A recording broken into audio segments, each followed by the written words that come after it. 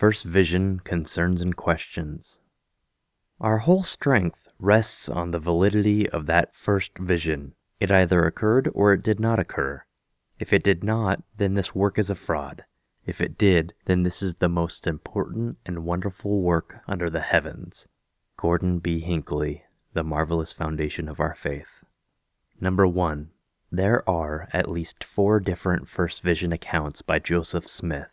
An 1832 account, 2 1835 accounts, an 1838 account which is now the official version, and an 1842 account. Number 2. No one, including Joseph Smith's family members and the saints, had ever heard about the first vision for 12 to 22 years after it supposedly occurred. The first and earliest written account of the first vision, in Joseph Smith's journal, was written 12 years after the spring of 1820. There is absolutely no record of a first vision prior to 1832. Number 3. In the 1832 account, Joseph said that before praying he knew that there was no true or living faith or denomination upon the earth as built by Jesus Christ in the New Testament. His primary purpose in going to prayer was to seek forgiveness of his sins. Number 4. In the official 1838 account, Joseph said his object in going to inquire of the Lord was to know which of all the sects was right, that I might know which to join, for at this time it had never entered into my heart that all were wrong. This is in direct contradiction to his 1832 first vision account. Number 5. Other problems. First bullet point. The date/his ages. The 1832 account states Joseph was 15 years old when he had the vision in 1821, while the other accounts state he was 14 years old in 1820 when he had the vision. Second bullet point. The reason or motive for seeking divine help.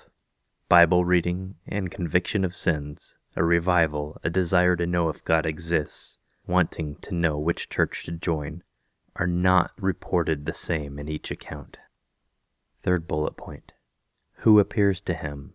A spirit, an angel, 2 angels, Jesus, many angels, the Father and the Son are all over the place. Fourth bullet point. The historical record shows that there was no revival in Palmyra in 1820. There was one in 1817, and there was another in 1824.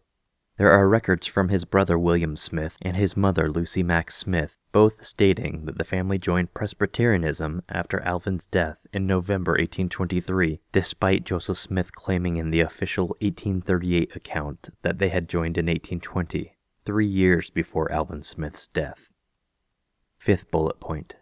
Why did Joseph hold a Trinitarian view of the Godhead, as shown previously with the Book of Mormon, if he clearly saw that the Father and Son were separate embodied beings in the official first vision? Like the Rock in the Hat story, I did not know there were multiple first vision accounts. I did not know its contradictions, or that the church members didn't know about a first vision until 22 years after it supposedly happened. I was unaware of these omissions in the mission field, as I was never taught or trained in the Missionary Training Center to teach investigators these facts.